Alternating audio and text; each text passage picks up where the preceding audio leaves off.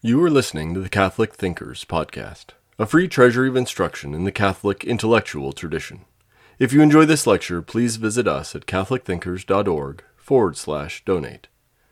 This course is from our International Catholic University Classics Collection, originally recorded between 1995 and 2005.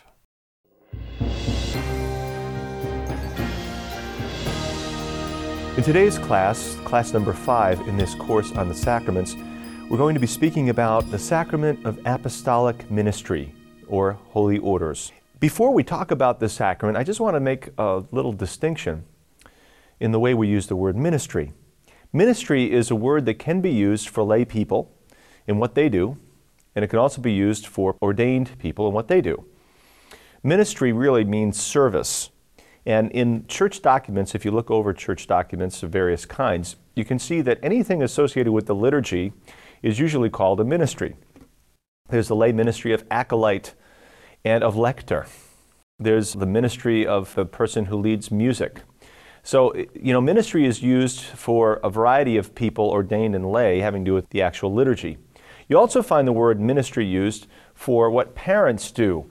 It says in Familiaris Consortio, which is a wonderful document written by John Paul II about marriage and the family. He talks about parents' care for their children as a true ministry. So the word ministry is not exclusively used for ordained people. But in the Catholic Church, we do use ministry mostly for ordained persons in terms of the language we use. And I think it's best to use the phrase that's used by the Catechism. Catechism number 1536 calls holy orders the sacrament of apostolic ministry. And I think that really helps to understand what holy orders is about. It's about the continuance in our midst of the special ministry given to the apostles of Christ, to shepherd the church, to lead and govern it, to serve as the church's high priest, to lead worship, and also to proclaim the word of God and carry out the apostolic ministry of proclamation, of carrying on the teaching of the gospel in the church. That's what the apostolic ministry is about.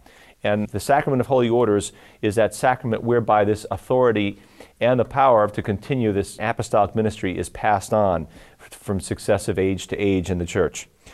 The area of sacraments is the area where Catholics and various Protestant communities disagree most.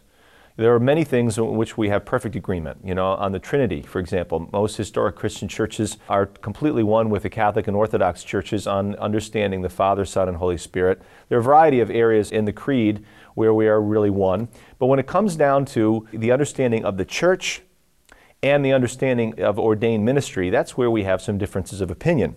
So we just need to understand that one's understanding of holy orders, of how to conceive of the leaders of the church and what they do and what they are, that is to a great degree a function of one's ecclesiology or one's understanding of the church itself. Okay, so I want to just point out from the very beginning that in the Protestant Reformation, all the Protestant communities, with the exception of the Anglicans, all the Protestant communities significantly retooled their understanding of ministry, of ordained ministry. Okay? For Catholics, ordained people have a distinct power that's transmitted in the sacrament of penance. Ordained people are ordained to a permanent ministry, ordained men. Okay? So whether one is a deacon or a priest or a bishop, it is a permanent relationship with Christ and the church that one can never just walk away from. One can be inactive, but one cannot just cease being a priest or a bishop or a deacon. And there are different grades, as I just mentioned, priest, deacon, bishop, are different grades or different ministries within holy orders. Now, in the Protestant Reformation, number one, there's not the same idea of a transfer of sacred power. There's not a same idea of gradation of different ministries. Luther was against having bishops, generally speaking, because he saw no biblical justification for difference between one grade of minister and another. Also, the idea of permanence is lost. Pretty much in Protestant communities, the ordained minister is a professional who's been set apart and authorized by the community to perform a function. He doesn't have a special kind of sacred power, and it's not necessarily a permanent thing. So I just want you to have in mind the difference between Catholics and Protestants on this issue, because in going over the biblical evidence, I just want to point out why Catholics, where they see justification for these things. First and foremost, when we look at the Old Testament, we have to see that God is the shepherd of his people. He is the governor. He is the one who leads his people.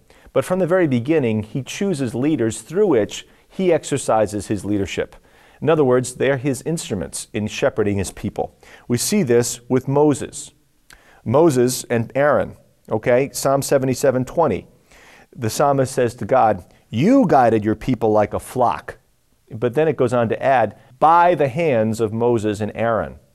God is shepherding his people from Egypt. He brings them through the desert into the promised land, but he does it through the instrumentality of Moses and Aaron. So I think that's important to understand in the history of God's people, that God is the king, he is the shepherd, he is the pastor, but he uses human instruments to shepherd and pastor his people.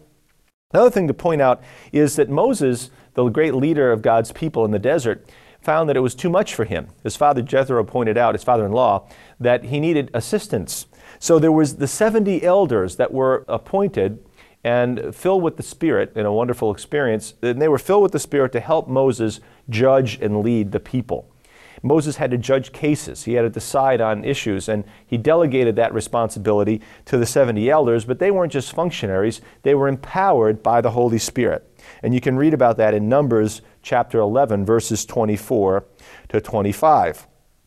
So what we see here is two things: different levels of leadership, and those leaders are empowered by God through an infusion of the Holy Spirit to carry out their function. Now we also, later on, we see that the leaders of God's people, the pastors, the shepherds, are kings. We have judges for a while after people get into the promised land. Moses dies, and then we have Joshua, and then finally the judges. But then the judges aren't sufficient. The people petition God for the monarchy, for kings, like other people have kings.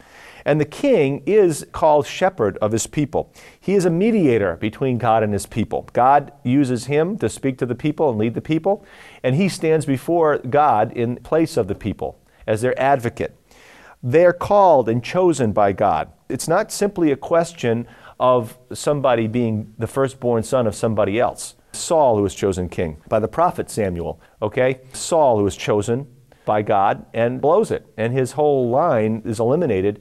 The prophet Samuel then, when Saul is still alive but has lost favor with God, Samuel is sent by God to a family, and it's not the oldest son that's chosen, it's the least likely to succeed. The young boy David is chosen and anointed as king.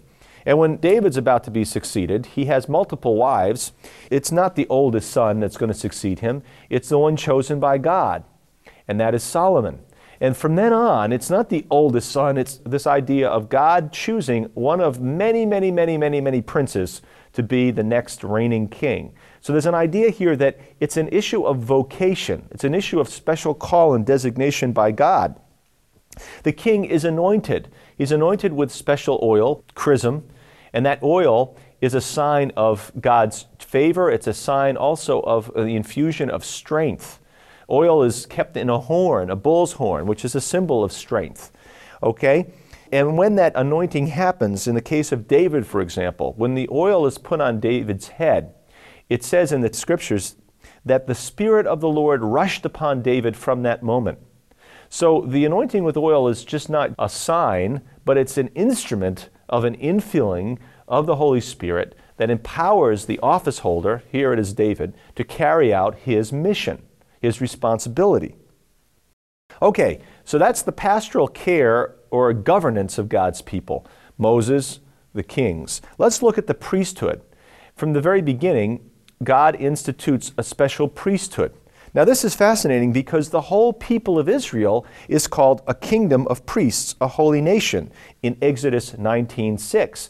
This is the beginning of the people of Israel as a nation, as a special chosen people. They're brought by God to the foot of the mountain of Sinai, and they're called a priestly people.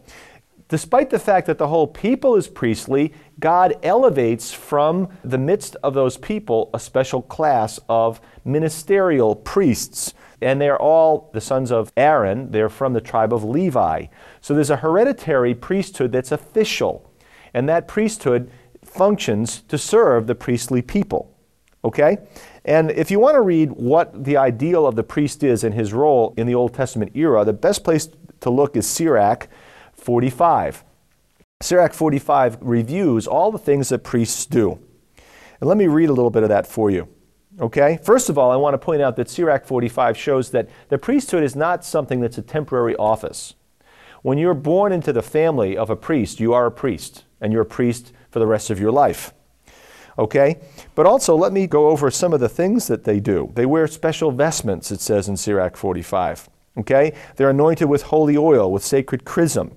And here's some of the tasks of a priest. Number one, a priest blesses in God's name. He blesses the people. Number two, he offers sacrifice. Number three, he atones for sin. He does special sacrifices to atone for and deal with sin. Next, he teaches the people the law, the tradition of the ancestors, the word of God that comes from the scriptures. And finally, the priest governs God's people. That is something that happened particularly after the kings were eliminated by the Babylonians in the 6th century. After that point, there was no reigning king in Israel. When they came back to the promised land, allowed by the Persians, they built the temple, they built the city, but they did not try to institute a new kingship, a new family. The kingly family had died out, and so the people were ruled in large part by the priests, and we see this in the New Testament. There was the high priest, and mainly priests who sat on that Sanhedrin there, that condemned Jesus to death. It's important to understand all the different roles of priests in the Old Testament. If you want to read more about priests, I refer you once again to Roland DeVoe's Ancient Israel, Volume 2, Religious Institutions. Now, let's look at the New Testament. That's the Old Testament, the leadership of God's people, pastorally and in the way of worship. Let's look at the New Testament. In the New Testament, we see that Jesus' priesthood is unique. It's different from the Levitical priesthood. He's the one perfect high priest, and he offers one perfect sacrifice, which is his own life. Now, in the New Testament, the only people who are called priests, the word Yerus is a Greek word for priest. That word is used for Jesus in Hebrews, and it's used for the whole people by St. Paul, by the first letter of Peter. 1 Peter 2:9. The priests are set apart to offer spiritual sacrifices. But I want to point something else out. Okay, the spiritual sacrifice that everyone offers is oneself. Okay, Romans 12, offer one's body as a living sacrifice to God, your spiritual worship. So that's the role of the whole people. As members of Christ's body, we share in his priesthood. We offer ourselves a sacrifice of praise to God. But, at the same time, there are special ministers set apart, just like in the Old Testament. Paul talks about the apostles as servants of Christ and administrators of the mysteries of God. I want to point out again that the word mystery is the word that's used also to convey sacrament and convey the ceremonies whereby God's saving power is made present again. Okay, so we have this idea that Christ is a priest. All the people, the New Testament people, are a priestly people. But at the same time, there's a special class of leaders. Paul doesn't call them priests. The New Testament doesn't call them priests. And that's one of the issues in the Reformation. Why aren't they called priests? But nonetheless, they lead the priestly people. They're administrators and stewards of the mysteries of God. We see that prominent among these leaders, of course, are the 12. Christ has many disciples, and out of the disciples, he chooses 12. And they're called the 12. And in Luke, they're also called the apostles. Why the number 12? Well, because God's people were founded by 12 patriarchs, the 12 sons of Jacob, okay, the 12 tribes. So in designating 12, Jesus is showing that he's founding a new Israel, and that new Israel fulfills the old Israel. There are 12 patriarchs of that new Israel, which are called apostles. Now, the word apostle is an interesting word. Christ is the first apostle. Apostle means someone who is sent, and the Father sends Christ. Catechism 858. He is the emissary of the Father. But Jesus says, as the Father has sent me, so I send you, he says to the 12. Okay? That's John 20:21. So we have a little problem, though, in terminology, because although the 12 are called the apostles, there are other people called apostles also. And that would be Paul, would be Barnabas, and a few others. So the apostles are a larger group than the 12. They expand. And there's also another group of ministers in the New Testament. Jesus sends out the 12, but he also has a group of the 70. And that's fascinating because the elders or the assistants to Moses early on were 70 also. So there's a lesser class of assistants or ministers that we can even see in the Gospels. Let's talk about the successors of these first ministers, the successors of the apostles and maybe the 70. When Paul goes around with Barnabas and establishes churches in Asia Minor, in Galatia and other places, when they leave town, someone has to lead the church locally in their absence. Who's going to do it? Well, there's a board of men that are chosen, and they're called a variety of things. Two names are used in the New Testament. Bishops or episkopoi, that means overseers. It would be easy to translate it superintendent, because a superintendent is someone who looks over and oversees, okay? So they're overseers, but there's also another word used, presbyters, which means elders. The word presbyter leads to the word priest. The English word priest directly is a short form of presbyter. So Paul and Barnabas institute a group of men called presbyters or bishops. It seems that there's no clear differentiation in the first century between those two terms. And this group of people leads the church in their absence.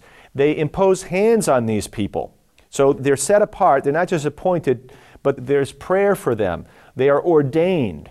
The Lord comes and gives them a gift when hands are laid upon them. That's the idea of this whole transfer of power or of responsibility.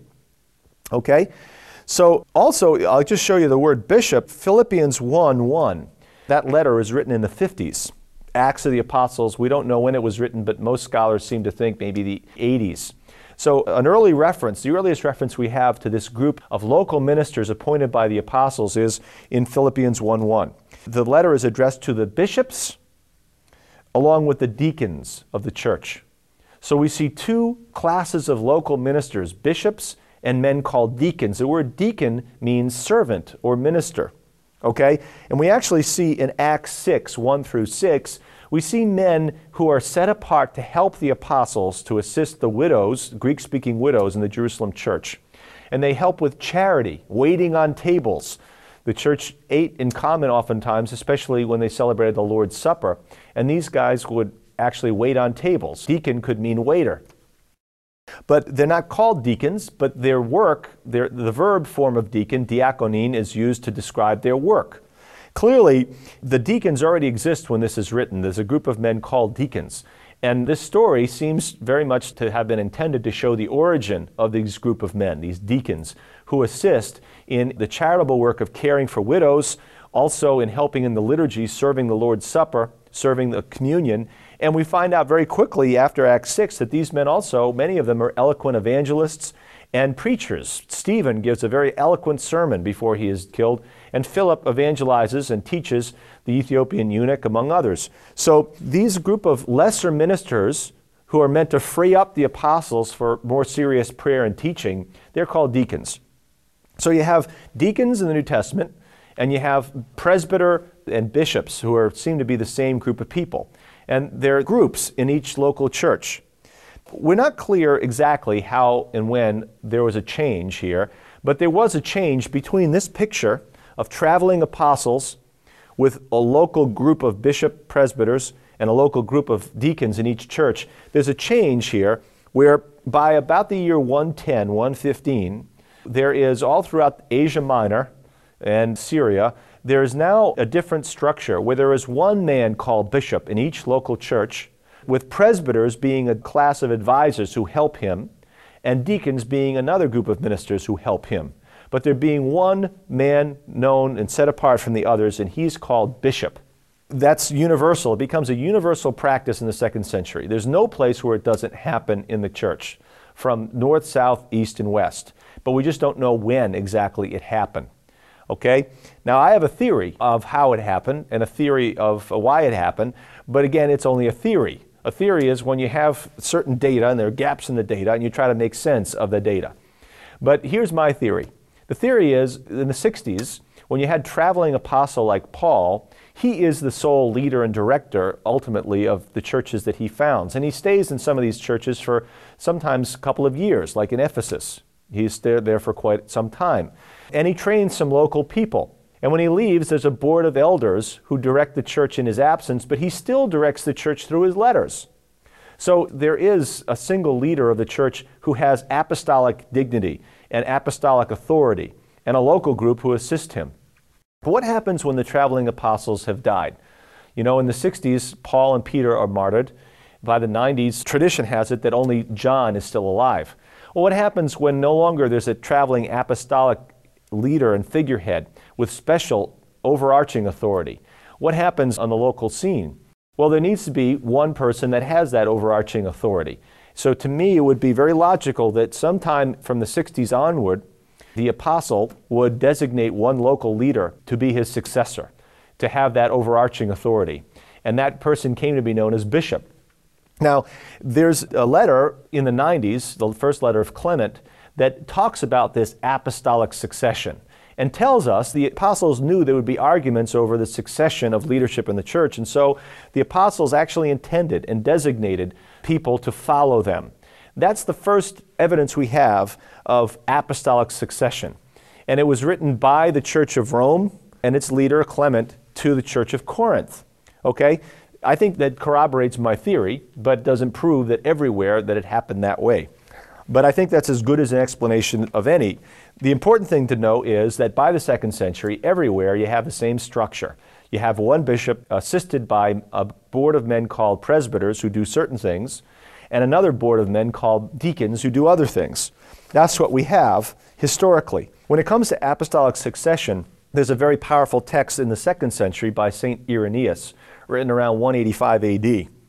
And that's in his book Against Heresies, book 3, paragraph 2:2. And he proves apostolic succession by giving us the list of the current Bishop of Rome all the way back to Peter. And he shows that there's an unbroken succession, transmission of teaching, of sound teaching. And his purpose in talking about this is to argue against a group of heretics known as the Gnostics, who claim to have special tradition that authorize their wild ideas that goes back to one of the apostles. And Irenaeus shows that no, these guys don't have succession back to the apostles. It is the apostolic churches such as Rome that have that succession and therefore preserve true, authentic Christianity. Okay? But when we talk about apostolic succession as Catholics, we don't just mean the transmission of sound teaching. That's one facet of it. But the other is the transmission of authority and sacred power. The spirit that rushed upon David came through the hands of the prophet Samuel. And the way we understand apostolic succession is those with apostolic authority and power given by the Spirit transmit that power in ordination. Not only that authority, not only the office, but also the sacred power. Sacra potestas is the Latin phrase that's used, and we find that Latin phrase in the Second Vatican Council, Lumen Gentium. Okay? But that phrase is a classic phrase that explains what happens in the passing on of sacred authority and power in the great act of ordination. Let me point out that the leaders of the church, who are leaders and pastors and teachers, are also seen very early on as the high priests of the community.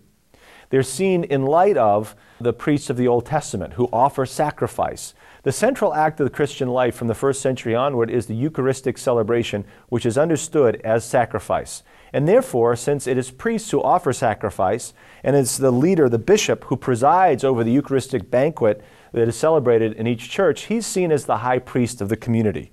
He's seen as prefigured in the Old Testament by the high priests who led Israel. And you see that again in as early as the 90s in the first letter of Clement, chapter 40. Really, that letter implies that the threefold Levite, priest, and high priest distinction in the Old Testament, that threefold order prefigures the very order that we now have in the church of deacon, who's paired with Levite, of presbyter, who's paired with the Old Testament priest, and the bishop, who is paired with the Old Testament high priest.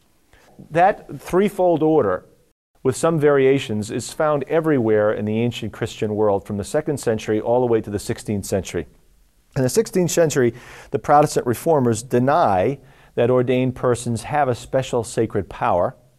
Also, they deny that there's any difference between priest and bishop. Most groups abolish bishops except for the Episcopalians or the Anglicans. Lutherans have a few bishops, but they're not seen and understood as having special power greater than the local pastor. Rather, they are superintendents. They are simply administrators with larger authority and prominence. Also, you find in the Protestant Reformation a denial of the visible dimensions of the church. If you don't have a visible church, if a church is an invisible communion of believers, then you really don't need to have a visible ordained clergy that have special authority and power, really. Now, what Trent does, the Council of Trent in the 16th century, is answer the concerns of Protestants and reaffirm, really, the teaching of the Catholic Church in all the dimensions that we've spoken about thus far. The Second Vatican Council, in its treatment of ordained ministry, has a special intention, and that is to bring out particularly the role of bishop, and we'll talk about that in a minute. It also does something very practically. It restores the ministry of deacon as a permanent order that can be held by married men. So the permanent diaconate, men who are ordained, married men ordained unto diaconal ministry, receiving the sacrament of holy orders, who never intend to advance beyond that rank but stay there as deacons. That's something that's reinstituted, had died out, but was reinstituted by the Second Vatican Council. Theologically, let's talk a little bit about the priesthood. However way you cut it, Christ is the only priest. Okay? There is no other priest than Christ. That is taught clearly by the Catholic Church in its tradition, in its official documents. Thomas Aquinas says it very clearly, and that's quoted in the Catechism. Only Christ is the true priest, the others being only his ministers, says St. Thomas, and that's cited in Catechism 1545. But we, as members of Christ's body, we share in everything that he is and has. We share in his priestly role, in his role as intercessor, one who consecrates the world to God, one who offers himself to God. We do all that. So all Christians share in his priesthood through their baptism and their confirmation. They consecrate the world to God. We lay people have the responsibility to ennoble and elevate every aspect of normal human life, consecrate it to God's service, and to offer ourselves with all things to God as a living sacrifice together with Christ. But there's a special ministerial priesthood that really exists to enable us to fulfill our mission as lay people, as people who are sharers in Christ's priestly dignity. Just like in the Old Testament, there's a special class of ordained ministerial priests that serve the priestly people and lead the priestly people in worship. So we have a class of people who have a ministry to enable us to exercise our ministry. They share in Christ's priesthood in a special way. They act in persona Christi, in the place of Christ, at the service of the common good and the common priesthood. I think that's the best way to conceptualize it, looking at the tradition and the Church's teaching. A couple of reflections on ordained ministry. Number one, ordained ministry is not class privilege. Those who are ordained ministers are ordained unto service. That's very clear in Scripture. It's very clear in the teaching of the Church. Ordained ministers are called to become slaves of all, in the words of St. Paul, 1 Corinthians 9:19.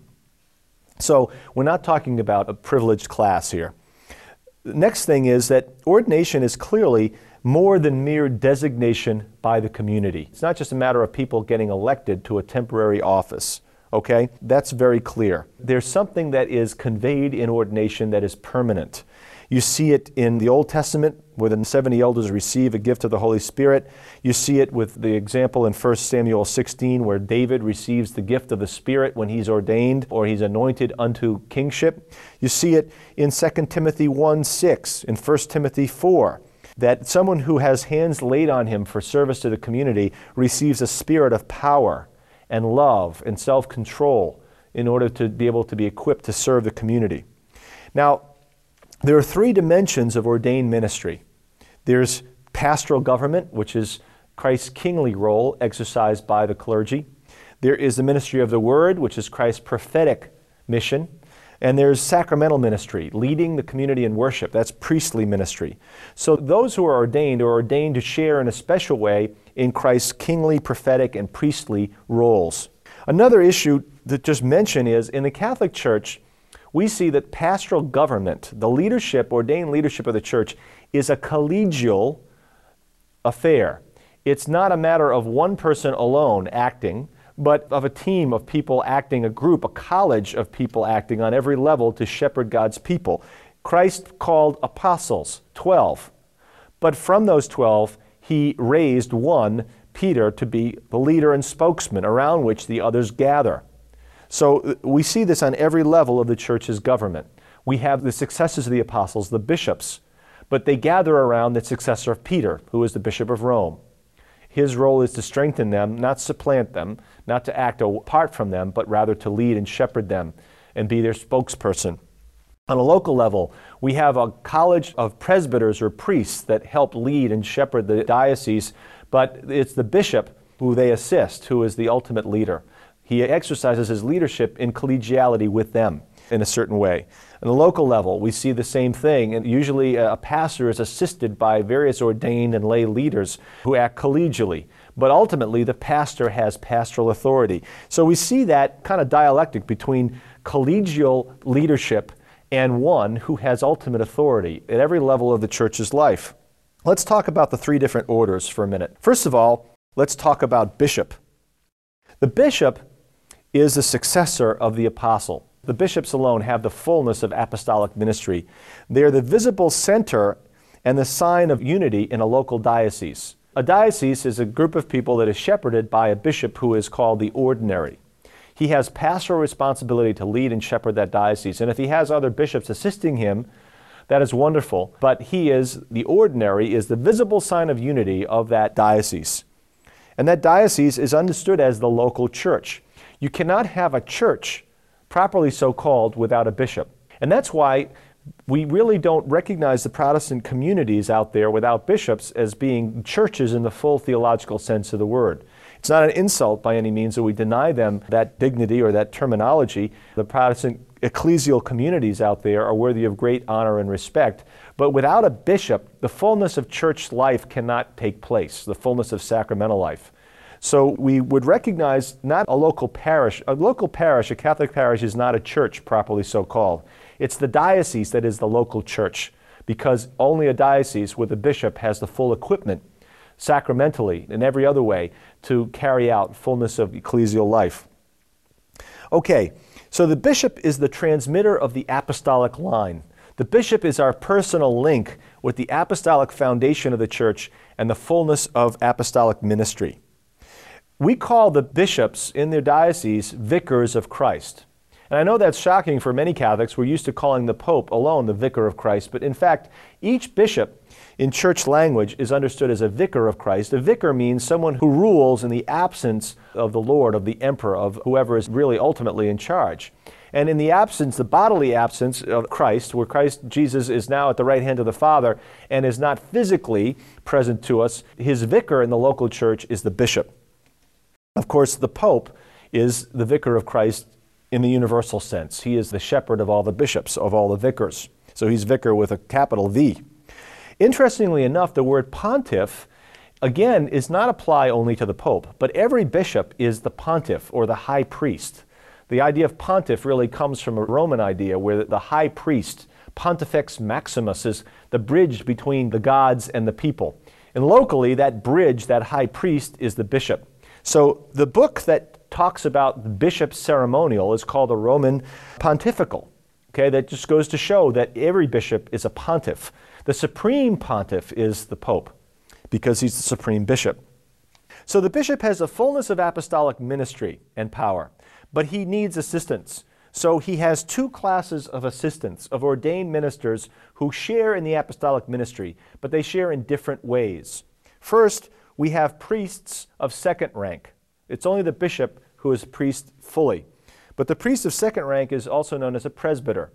And so the bishop decides he's going to share not only certain dimensions of the apostolic ministry with certain men, but he's going to empower certain men to also lead the community in worship in the sense of being priests, of confecting the Eucharist, presiding at the Eucharist, and of forgiving sin.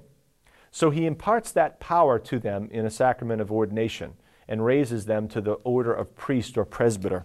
It's important to understand that they are not priests in the full sense. They cannot transmit the charism of priesthood to others. They cannot duplicate themselves. If a group of priests were to lose contact with the bishop, they could not perpetuate a church. As they died out, there would be no full sacramental life. Okay? And that's really what happened in the Protestant Reformation. In denying the importance of bishops, there were very many validly ordained Catholic priests who led early Protestant communities, such as Martin Luther, such as Zwingli, such as Menno Simons, who founded the Mennonites. They were all Catholic priests. But in the absence of bishops and denying even the nature of the episcopacy, Once those men died out, there was no longer the sacramental power to bring about the fullness of the Eucharist and the other sacraments in the midst of those communities. So priests are dependent upon bishops for the authority and the power with which to operate. And to this day, legally speaking, priests should not hear confessions or celebrate Mass unless they have permission of the local bishop. And that permission is called faculties. So a priest traveling around the world cannot just exercise his ministry anywhere. If he's out of his local diocese, he needs the permission of the local bishop to legally exercise the fullness of his ministry. Okay? So the ministerial priest receives a share in the priesthood of the bishop, which means offering the Eucharistic sacrifice and helping people to deal with sin through the sacrament of penance and through the sacrament of the sick. But there are others who the bishop ordains to apostolic ministry exclusive of priesthood, and those men are called deacons. The deacons are those who are ordained for the ministry of the word, in many cases to preach and teach, the ministry of service, to care for the poor, and to administer the temporal goods of the church. Early on, the deacons were the ones who held the purse strings in the ancient Roman church, for example, and that's a historic task of a deacon. But also the ministry of leading in prayer, not necessarily presiding at the Eucharist, but leading even at the Eucharist in certain prayers. So you'll see a deacon function in a Eucharistic celebration by calling out the petitions, by preaching the gospel, sometimes preaching the homily. Presiding in the Roman Rite, a deacon can preside at a wedding, and we'll see why in the next class. A deacon can preside at the baptism and actually be the minister of baptism. So deacons can lead sacramental worship, but not the Eucharist. They cannot preside in confession because they're not given that power by the bishop. And it's fascinating, in the ordination ceremony of the Roman Church, we use oil, sacred chrism, for the ordination of bishops and the ordination of priests. But deacons do not receive sacred chrism. Why? Because they're not being ordained for priesthood. And sacred chrism has an essential historic, traditional connection with the idea of priesthood. Okay, so there are different grades of ministers who have different responsibilities. We have the bishop with the fullness of ministry, of apostolic ministry. He shares his priesthood with the priests. He shares his other dimensions of apostolic ministry with deacons. Deacons can advance to the priesthood. Actually, one must be a deacon prior to being ordained to the presbyterate. A deacon can be advanced by the bishop's prayer and ordination and desire to the rank of priest, and from the priests are chosen bishops. We've talked about the differing tasks of bishops and priests. Let's talk for a minute regarding the matter and form of the sacrament of ordination. First of all, the bishop alone is the ordinary minister of the sacrament of holy orders. There's a few historical exceptions, but at this point in time, and even in generally throughout the history of the church, only a bishop can ordain to any rank, including deacon. The matter of the sacrament, what is the sign that is essential for the carrying out of the sacrament? Well, it is the laying on of hands. All the other things that are used, or all the other ceremonies that are carried out, the handing of the book of the gospel to the deacon, the use of sacred chrism for the ordination of priests, these things are sacramentals. They are rites themselves that illustrate and that call down God's grace, but they're not guaranteed and necessary for the transmission of the sacrament. It is a laying on of hands. What is the form for the ordination of priests, deacons, and bishops? Well, it's a particular prayer, a consecratory prayer that's different for each order. Okay? And that prayer indicates the intention of the church in the ordination of each of these three individual people. Okay? Let's talk about the status of holy orders in other Christian churches and ecclesial communities. First of all, in most Protestant churches, the episcopal line, the episcopal order, has never been preserved, and therefore the Eucharist and certain sacraments or ceremonies that are carried out in various Protestant churches are not seen by us and recognized as being fully complete and valid. What we would say is the fullness of the Eucharistic mystery is not present in most Protestant churches, even when a wonderfully reverent communion service is held. How about the Eastern churches? How about the Orthodox churches that are separated from full communion with Rome? Well, there, the fullness of apostolic ministry has been preserved in a line of bishops that stretch back to the apostles. So we would recognize the various Orthodox churches as churches indeed, as sister churches. In them, all the sacraments are valid. And as far as we're concerned, our people, Catholic Christians can receive sacraments in those churches at any time that they are allowed to. And because our level of unity is so complete as far as we're concerned. And Easterners, Eastern Orthodox who come to Catholic churches can receive sacraments in our churches with no questions asked, really. Now, how about Anglicans or Episcopalians? That's kind of a hazy area. It's very complicated. They have preserved the line of episcopal successors back to the apostles. However, back in the 19th century, in 1896 to be exact, Pope Leo XIII did an investigation of Anglican orders and found that in the 16th century, there was a long period where the orders were transmitted invalidly. They were transmitted invalidly because even though there was a historic line of connection, the ceremony of ordination and the form, the prayer that was used, was a prayer that did not intend to convey a sacrificial ministry, a priestly ministry as understood by the church. And therefore, all the men ordained were ordained invalidly for a whole generation or more. And therefore, apostolic orders died out as far as Catholics are concerned in the Anglican Church. Now, so we considered since that point Anglican orders null and void. However, things have been a little bit complicated by the fact that since 1896, many Anglican ordinations to the episcopacy have had co-consecrators who are not Episcopalian, but rather Old Catholic. There's a group of Catholic priests and bishops from about the 18th century that are in schism or not in complete communion with Rome. They're called the Old Catholics. And they have valid orders, valid bishops, and some of those bishops have consecrated Anglican bishops. And because of that, now things are a little confused. And it probably has to be reviewed on a case-by-case basis. So although Leo XIII declared all Anglican orders null and void, since then there's been some complicating factors to it all. Now, the last two things we need to talk about are rather controversial points, and that is the priesthood. Why is it exclusively male? Can it ever happen that we will have female priests in the Catholic Church? Well, the question has been asked a whole lot ever since the feminist movement began earlier in our lifetime. And in 1976, the Congregation for the Doctrine of the Faith, the Roman group of bishops and theologians that assist the Pope in teaching the Catholic Church, that congregation came out with a document to try to explain why we have exclusively male priesthood. But that did not end the discussion and debate. Debate actually grew more strident after 1976. So in 1994, John Paul II felt led to issue a letter called Ordinatio Sacerdotalis. And he intended that letter to be a definitive word on women in the priesthood. And what he says is that the Church, in an unbroken tradition, unbroken in Scripture and in 2,000 years, has seen that it is men alone that can be ordained to the priesthood and the episcopacy.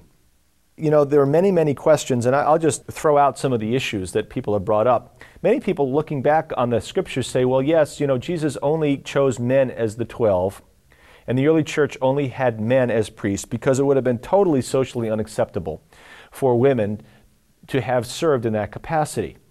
Now, that kind of evidence, that's a valid question that can be raised and needs to be debated. Other folks have said that there is some evidence that in the past there was a woman priest or a woman bishop here or there somewhere. I want to respond to both of those. First and foremost, when you go back and look at the New Testament era in ancient Israel, it's true that women in Judaism do not lead the community and do not serve as priests. However, there are a lot of things that were abhorrent to the Jewish community that Jesus did, such as break Sabbath law. Jesus didn't seem to care a whole lot how much the things he did were socially acceptable.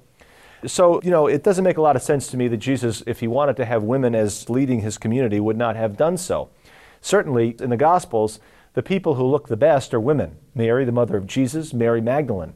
Yet they are not among the 12. They are not spokesmen and official witnesses for the resurrection of Jesus Christ. Now, when Christianity leaves Palestine and goes into the Greek cities and Roman cities of the Mediterranean, there you would expect that if it were merely a cultural thing, that women would be chosen leaders of the community. Why? Because some of the most important leaders, religious leaders of the pagan world were women.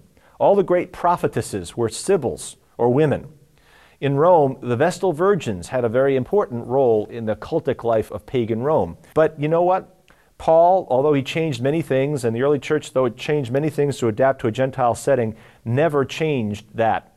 There was, in my view, a very clear sense that the leadership of the community had to remain male because of Jesus' choice and because of the nature of the fatherhood of those who shepherd the community. So John Paul II says definitively that women may not be ordained to the priesthood and to the episcopacy, that it is taught definitively already through what's called the ordinary universal magisterium. In other words, what bishops have done and taught universally for the last 2,000 years.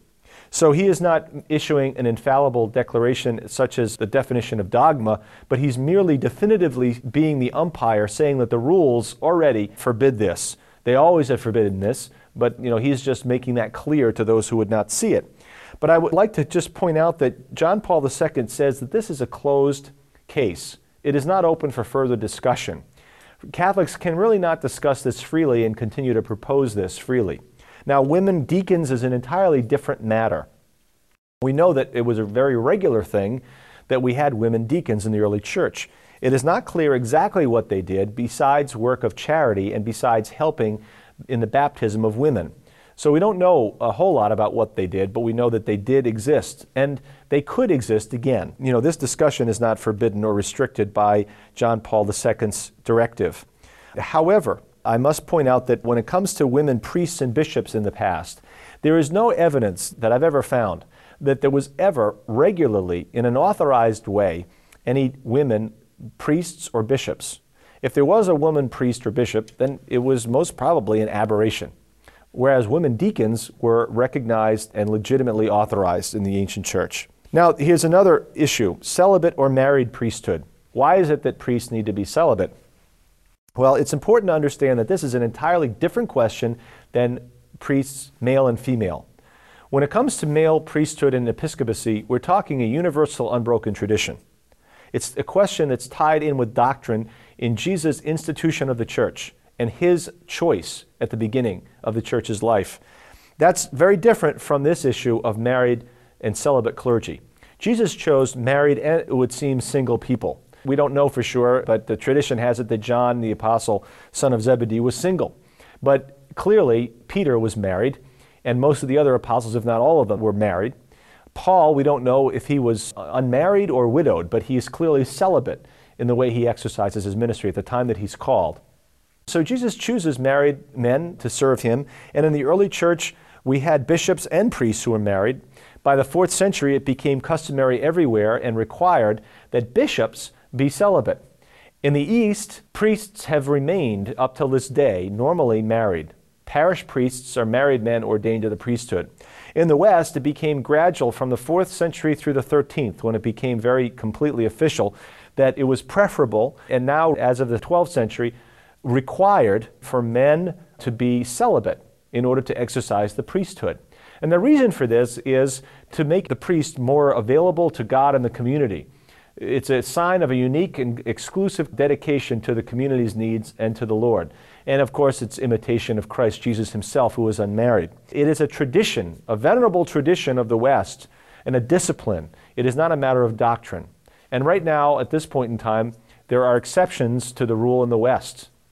We currently have Catholic priests who are married. We've always had Eastern Catholic priests who are married. The Maronite Church, for example, which has always been in communion with the See of Rome, has had married priests from its origins back in the patristic era to this day.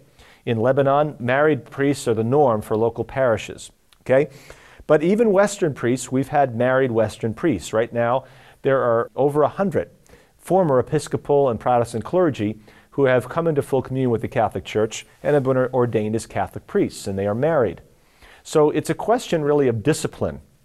And this is a question that is discussable by Catholics without fear of disloyalty, to discuss the relative advisability and the limitations of an exclusively celibate clergy. That's a very different thing than talking about and proposing women being ordained to the priesthood and the episcopacy.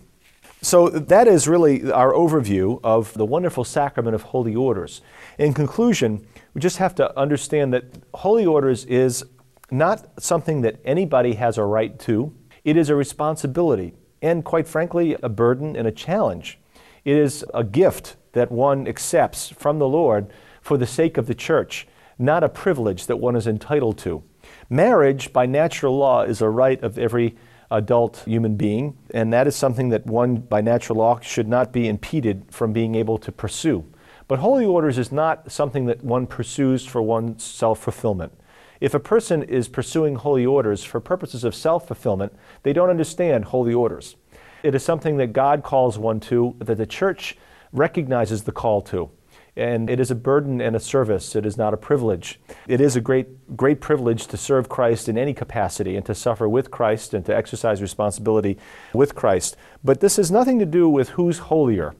Again, we point to the New Testament, where the holiest of all Christians is the one, Mary, who simply says yes to God, who says yes to His grace, cooperates with His grace in the humble task of being a mother and living out a life of faith and of obedience. And that's really where all of us need to set our sights first and foremost. When it comes to ordination and ordained ministry, I think we need to do everything we can to help young people recognize a call to these ministries. But it should never be an issue of seeking those ministries out of desire for our own advancement and fulfillment. We hope you enjoyed listening to Catholic Thinkers. Please visit us at catholicthinkers.org/donate to help us keep this content free.